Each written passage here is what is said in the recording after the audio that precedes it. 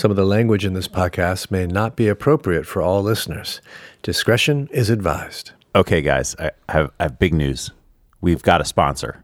Huge sponsor. That's great. Yeah, forget the Patreon bucks. Forget the T-shirt sales. Awesome. This is where it's at. Okay, let's do it. Check it out. The all-new 2019 Bird scooter is equipped with a state-of-the-art 0.33 horsepower engine that will take you from 0 to 15 miles per hour in just under 20 seconds. It features textured rubber grips, ultra-responsive handbrakes, and two 8.5-inch air-filled tires for superior handling, performance, and torque, whatever that is. It has a maximum travel range of 18 miles under very specific conditions, including flat roads, no strong headwind, and a passenger who falls well below the maximum weight limit. Are you ready to supercharge your commute? Ride Bird. Available on all city area sidewalks. Just watch your step. Don't trip over them. Wow. Nice, huh? Yeah. That's good. So that's big dollars, right? That's VC money. Definitely. By the way, the guy who voiced that ad, super sexy sounding. Oh, I yeah. gotta say. Like, really wow. tough. Really There's a tough. lot Big of- future and voiceover Yeah, work. absolutely. Okay, nice. Wow. But yeah, I mean, Proving Ground Media, up-and-coming production house. And, we just figured it was time to get into some of that, $2 billion of scooter money. Okay, so... Would we sell out? I don't know. It's a big question. But in the meantime... If you want to give us real money and not fake ad money, you can go to our website, thewaroncars.org, click on donate. You can support us on Patreon, and we have lots of stickers, as always, T-shirts, all that kind of stuff.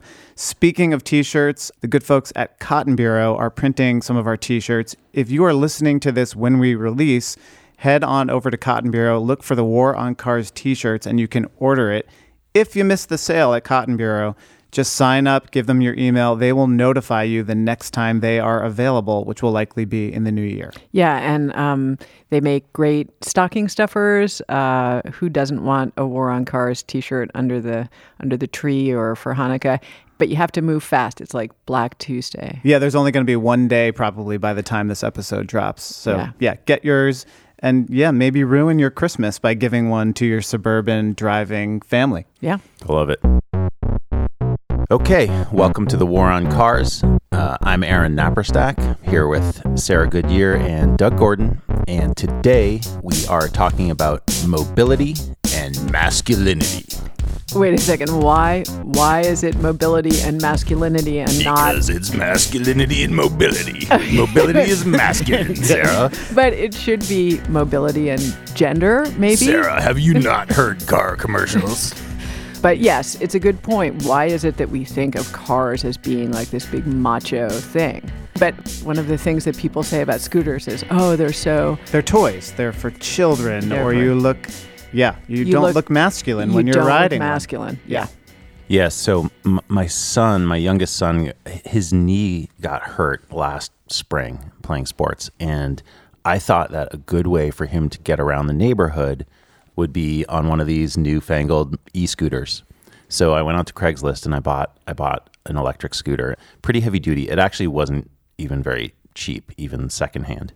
And I started trying to use it around the neighborhood, just, myself before giving it to the kid. And the first thing I noticed was like, this thing goes way too fast for a kid with a broken knee to ride around on the sidewalks of Brooklyn. Yeah. It was like, and it has incredible torque and pickup. It just gets going fast really quickly. And you could easily imagine just face planting, repeatedly. So That's what I do imagine. And that's why I don't ride them. But yes. So we didn't actually give it to my son. What I noticed, I started trying it out a little bit. And I just had this really profound feeling of infantilization on the scooter. Like I couldn't get around feeling just like I was, in an Archie and Jughead comic from the 50s. And I was like an 8th grader at best at all this. I just felt really weird and self-conscious. And is that something that you ever experience on a bicycle as well? Never. Really? You never experienced it on a bike? Well, it made me think that the older generation of motorists who are always treating cyclists like they're riding around on a toy, this is like how I feel about scooters. Like, I feel like I'm just like, this isn't real transportation. I'm just riding around on a toy. And it made me relate to those guys who somehow or another have it in their heads that bikes are toys. I mean, this is really interesting to me because as a woman, when you're on a bicycle, there are kind of two reactions that people have to you.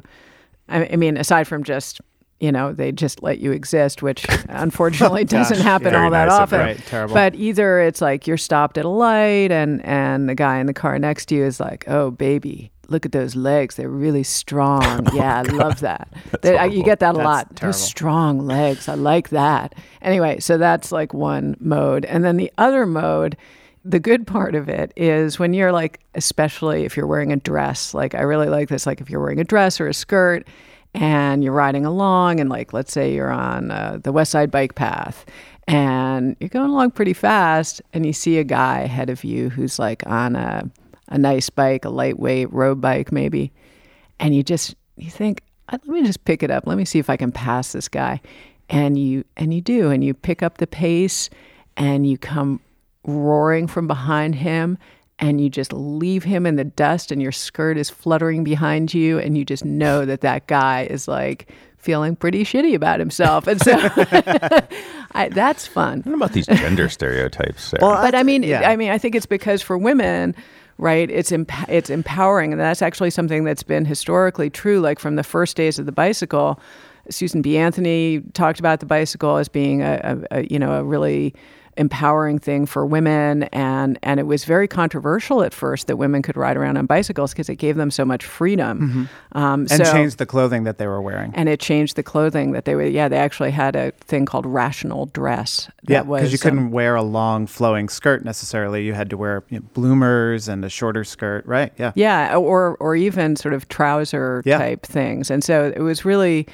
And it gave women a kind of freedom. And I think that still, as a woman, you feel so much more free on a bicycle. And I guess maybe on a scooter as well. I don't worry about being infantilized, but I feel like I'm too intelligent to want to ride around rough city streets on something that goes 20 miles an hour and can like flip me off the minute I hit. You mean a scooter? Yeah, I mean, sorry. Like tiny wheels that can hit a pothole and send you flying. It just seems like so dangerous to me. I think, it's interesting. Like we ourselves are falling back onto this like stereotypical definition of masculinity and femininity, where masculinity is strength, femininity is weakness.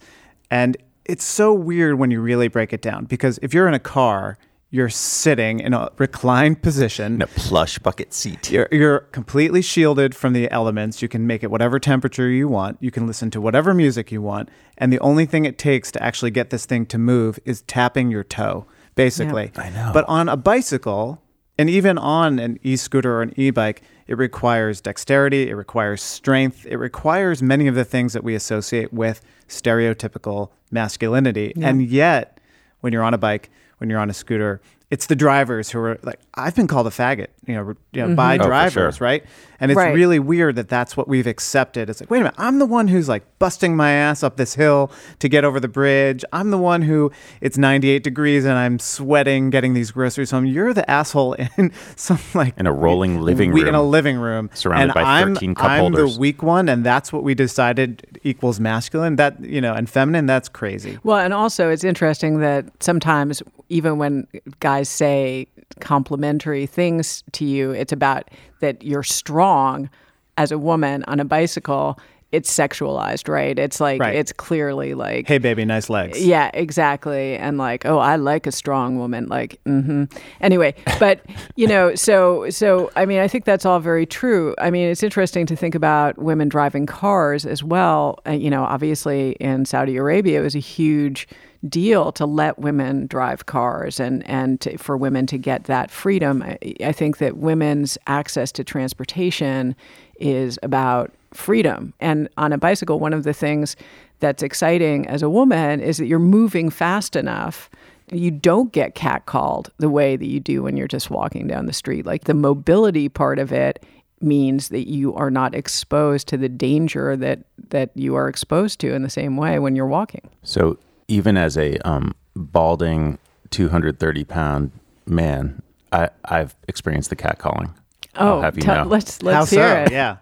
So there was a period where I could kind of relate to this for the first time, and it was when I started riding around Brooklyn in the Bachfiets, in the box bike, the family bike. And I had one of the first, I'm pretty sure I had one of the first box bikes in New York City. Like there just weren't very many of them at all on the streets. And when my kids were little, we got one. And people would, and particularly it was like working class guys, especially Latino dudes, loved the Bachfiets. And they would be like, "Yo, man, that's an awesome bike." You know, or like what Right, you know, right. like I would just get these like cat calls from this, or like a bus driver, you know, would stop next to me and I'd be like, "Oh, am I in your way?" And be like, "Oh, that's a great bike, man." I thought you were going to say that women would look at you. Yeah, with compliment your legs. Never. Or no. That they would look at you caring for your children in this incredibly beautiful paternal way, and they'd be like, "Oh, he's hot." Like that's Yeah, because I was going to say that I never got hit on more than after I had a child. Like I was like, yeah. if I knew this was the success, the route to success with women, I would have had a kid a long time ago. Maybe like a dog. I don't know if that makes sense, but No, yeah, it totally but- makes yeah, sense. like But no- having a dog. Yeah. But so they weren't like hitting on me personally. Like it wasn't the same thing as like someone commenting on my legs. They were mostly just commenting on, they thought my bike was cool. But it was this kind of, this like flurry of unwanted attention Right. that actually like at a certain point started to just like take energy from me. I was Right. like, oh God, I gotta like respond to you. Yeah, I got it in Amsterdam. How much did it cost? It was really expensive. Yeah. like it was the same set of like questions and comments. And having to do those mental calculations of what do I answer that won't get me in further trouble or continue. And also, I'm like Yeah. exhausted. I'm like schlepping up a hill with like Yeah. two Just large trying to get where I'm children going, and a box folks. bike, and I don't really want to chat. It did feel like I was like, oh, this is like what women deal with all the time, but actually, it's even worse because it's like about their like body parts. Well, and also it's a lot worse because the average woman isn't 230 pounds and 6 foot whatever, and right, can right. like absolutely just crush whoever is doing Thank it you. to I'm her. glad you realized I could absolutely crush all Yeah. those guys. yeah. But I mean, that's the thing is like, as a woman, that kind of exposure that you get on, a form of transportation that doesn't enclose you in a metal bubble is sometimes really dangerous. And so, that's a calculus that women make all the time, right? If they're on a bike, I mean, I often think when I'm riding a bike at night in the city, especially, that I don't want to stop at a light if I'm in a kind of deserted area. And I always think, well, if for some reason some cop decided to give me a ticket, I'd be like, what, you expect me to like sit here at the street corner and wait for somebody to assault me? Right. That's not something that enters my mind really ever. Yeah, I'm Right. sure. I mean, Yeah. have you guys ever been to a place like Mexico City or Indian cities where, they literally have to have special train cars for women? I Right. have ridden on such Yeah. a car in Delhi, which is, by the way, as a subway system, far more pleasant to use than the one in New York City. And yeah, I've ridden on the women-only car and stood there, and actually they have open ends on the cars, and the guys aren't allowed to come in, but they stand there at the end of the cars and they stare at you. God. That's creepy. And it's that really worse? creepy. Yeah. It's not worse than them Getting groping grabbing, you. Yeah. But I got so mad because I think that we should live in a civilization where I can ride in the same car with somebody and I don't have to be worried. Like, I don't like the idea of being ghettoized into some pink car on a train because, Because men can't control themselves. Because men are so, fucked up that they can't like respect other people's bodies. But, guess what? Welcome to reality. When we were in Mexico City a couple of years ago, with my whole family, so like 2 boys, my wife and me, and we ended up getting on one of the women's cars. Oh, nice. three. It took me like 3 boys and one stops woman. before I was like, huh, I'm the only guy on this So train did car. did women give you dirty looks? No, actually, it didn't. Nobody seemed to care. I think maybe because I was with my like 2 little kids and my wife, it didn't Or maybe and they was were so giving you obviously dirty looks and you didn't realize That's it. probably that could be the case. Right. But I think people were just like, that guy's just a dumb tourist. He's just a gringo. Look at that That's no American. idea. Gringo. Look at that American. Yeah. But we're really kind of talking about two things, right? One is women in public space and their safety. And the other is, what does just being on a bicycle or a scooter do to anybody? And why is it that one is seen as masculine and one is not? And it's kind of two separate but related issues. One thing I was thinking about the whole idea of femininity, masculinity on a bicycle, you've seen the 40-Year-Old Virgin. I actually have You've never seen seen it. One of the ways in which they set up his character, it's not enough to just have him admit that he has never had sex by the age of 40, that he doesn't really know how to talk about women's bodies or like doing sex things. Right. They have him, he's living, I think the movie takes place in Los Angeles, definitely California. He doesn't drive. He rides a bicycle, and he looks like the biggest dork you've ever seen. Not just because that's his character, but they've got him in like a reflective vest, I think, and he doesn't drive. He can't like go pick up a lady in his car, and Right. it's a way of making him less masculine, of infantilizing him. He's a child. He has, I mean, the other part of his character is he has action figures, right? Right. He collects toys. So everything about him, if you build this character, is a child. And part of the way you do that is that he rides a bicycle. But it's interesting that since bicycles have become more fashionable, now they are often promoted as fashion accessories, and you see them in a lot of fashion spreads with men, and that men riding bicycles has become sort of the hipster sexy thing. And then I've seen that too, them trying to do that with scooters. So like there was a picture that I hope we'll be able to find and put on in the show notes of it, like a dude in a suit, like cruising around a corner on his electric scooter, like, and looking really hot. I think that that's something that the scooter companies are very aware of and are trying to probably promote themselves, as like a macho accessory. And they're going to work on it. And that's why they should have actually paid for that ad at the top. Well, I think that's one thing where like exactly. the car companies have been brilliant, because the history of advertising in this country is basically just preying on people's insecurities and fears. Like the reason toothpaste looks the way it does and foams up in your mouth is to assure you that your breath will be clean. And there were entire ad campaigns based on like, you don't want to be the one with bad breath, and especially stuff that preys on women's insecurity and fears about their looks. And I guess if that can be applied to bicycles and scooters, great, good. We'll have more of ads like at the top of our show. Well, and it would be nice to see, you've got like a guy like LeBron James who bikes to his, bikes to work, bikes to the stadium, or wants to. I don't know. He says he probably can't do that in LA, unfortunately. But even think about that for a second. LeBron James bikes to work, when he's in Cleveland or anything, and it becomes huge news. Oh my gosh, LeBron James is biking to work. Here is an athlete in his prime, like peak physical condition. The greatest athlete, the most manly specimen of manly specimens. Absolutely, the greatest athlete in America. Next to like Serena Williams or people like that. And the very idea that he bikes to work. That's right. Unbelievable. Yeah.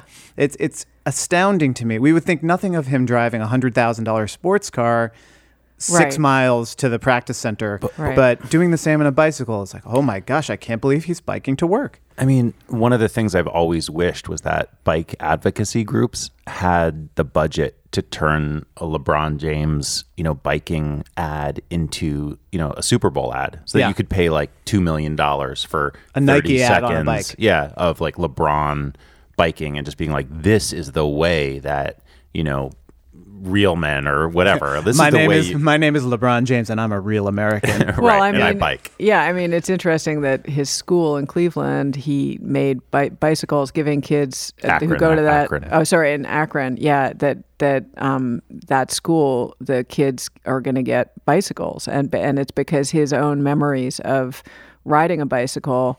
And for him, it meant freedom as well, and I think that's really important. And so that idea of freedom, right, that's what people are one of the things that people are buying with cars is the idea of freedom. When, of course, as we know, cars, come with a lot of baggage. They're literally like a 3,000-pound piece of baggage. And a bicycle is much more about freedom. And if we could find a way of saying that that resonated with men who want to be manly men, as well as women who want to be womenly right, and we're up women. against like it's like $1 billion propaganda war to go up against the automobile industry. Yeah. So related to this idea, though, of freedom, I think one of the reasons, I'll give a good example. When you're on a bike and you're splitting lanes, right, going between cars that are stuck in traffic, we've all had this feeling probably when we're driving and you see a motorcyclist do it. You feel like that person is gaming the system. They're getting something that you're not getting. And I think for a lot of these issues, it's really about power and who thinks they deserve it. And when they see people skirting the system and getting something that they don't deserve, they get resentful.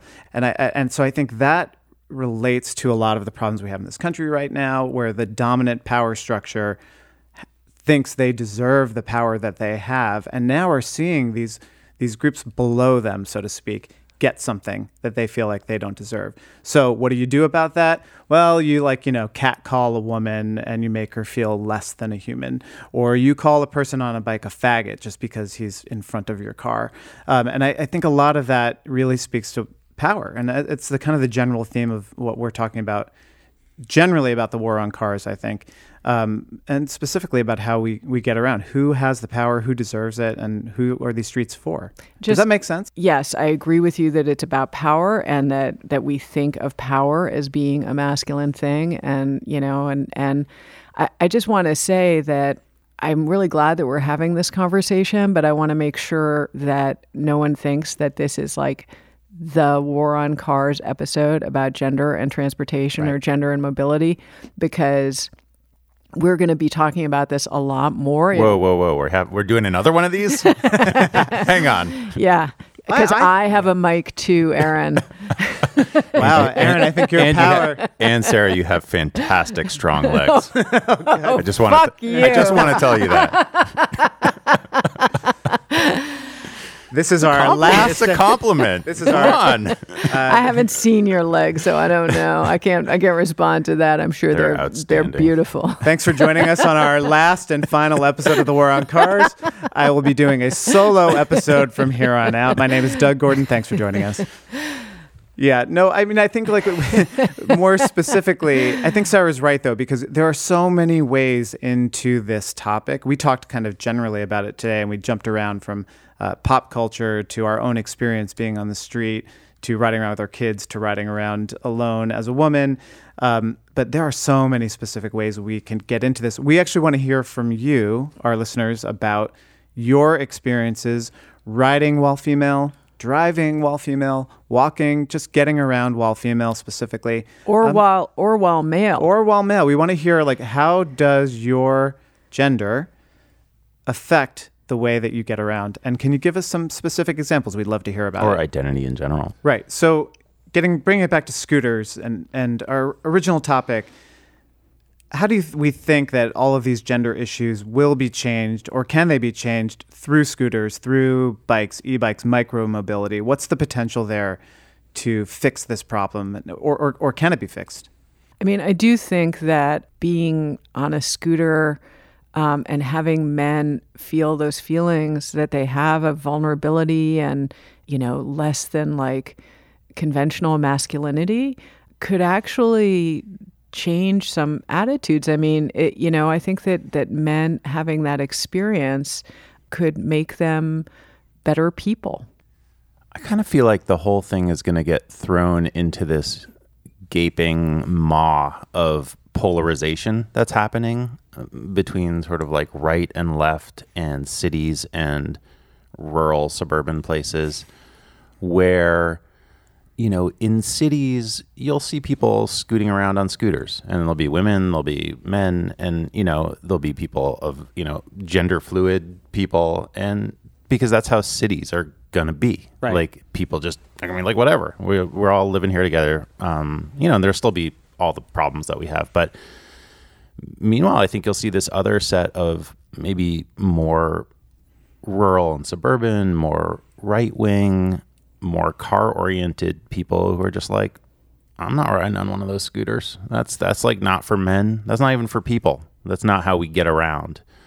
Yeah, I think there's going to be this like divide, and the scooters are going to seem really weird to the rural right, and the big, gas guzzling coal rollers are going to seem really weird to the urban left. So it won't be that cars are masculine and scooters are feminine. It'll be cities are feminine and red America, rural America is like the real macho America. I think that what is that dichotomy between being feminine and being masculine, or why does a city seem feminine when you can, because the way people move around? I think it has to do with vulnerability and humanity, which those are things that we associate with femininity. And like when people are moving around in a city on scooters or on bikes or by foot, you can see them. You can see them as human beings. You can see their bodies. And, sometimes that's sexy. Sometimes it's just human. But you look at each other and you appreciate each other as animals, as humans. But that implies vulnerability, right? And people are frightened by that. And so, maybe that's part of what's going on and part of why we perceive cars as being masculine and other things as being feminine. I don't know. Clearly, there's a lot to explore here. We're not gonna finish it today. It's been a great conversation. This has been episode 7 of The War on Cars. Yeah, and before we say goodbye, we want to remind you to support us on Patreon. Also want to remind you about our t-shirts at Cotton Bureau. We'll put a link in the show notes to that. We want to thank the law office of Vaccaro and White for once again being our top sponsor. And please, if you would like to, I think we've been saying, knock them off, give us more money. Yeah. That would be great. We got to do like a Vaccaro and White ad too. Like Vaccaro and White, the law firm you never hope to actually use. Yeah, they represent a lot of crash victims and do amazing work here in New York City. I don't know of anybody quite as good as them anywhere else. Yeah. And I'm not just saying that because they give us money. They're amazing people. Yeah, everyone I've true. referred them to has had really good luck with them. Yeah. Yeah, I've had that exact same But experience. seriously, like they should be, in an ideal world, they would have no business. Yep. So we are recorded by Peter Carl. Our music is by Nathaniel Goodyear. Our design is by Danny Finkel of Crucial D Designs. Our producer is Curtis Fox. I am Aaron Napperstack. I'm Sarah Goodyear. I'm Doug Gordon. And we are The War on Cars. And we are The War on Cars. That's much tougher than my bird ad that I did at the beginning. And we are The War on Cars. I mean, do that one. Do that again. now we're just having a voice off. And we are The War on Cars. Hey, everybody, we're the War on Cars. No, I can't do it. The Dodge ad, the bird ad was as low as I can.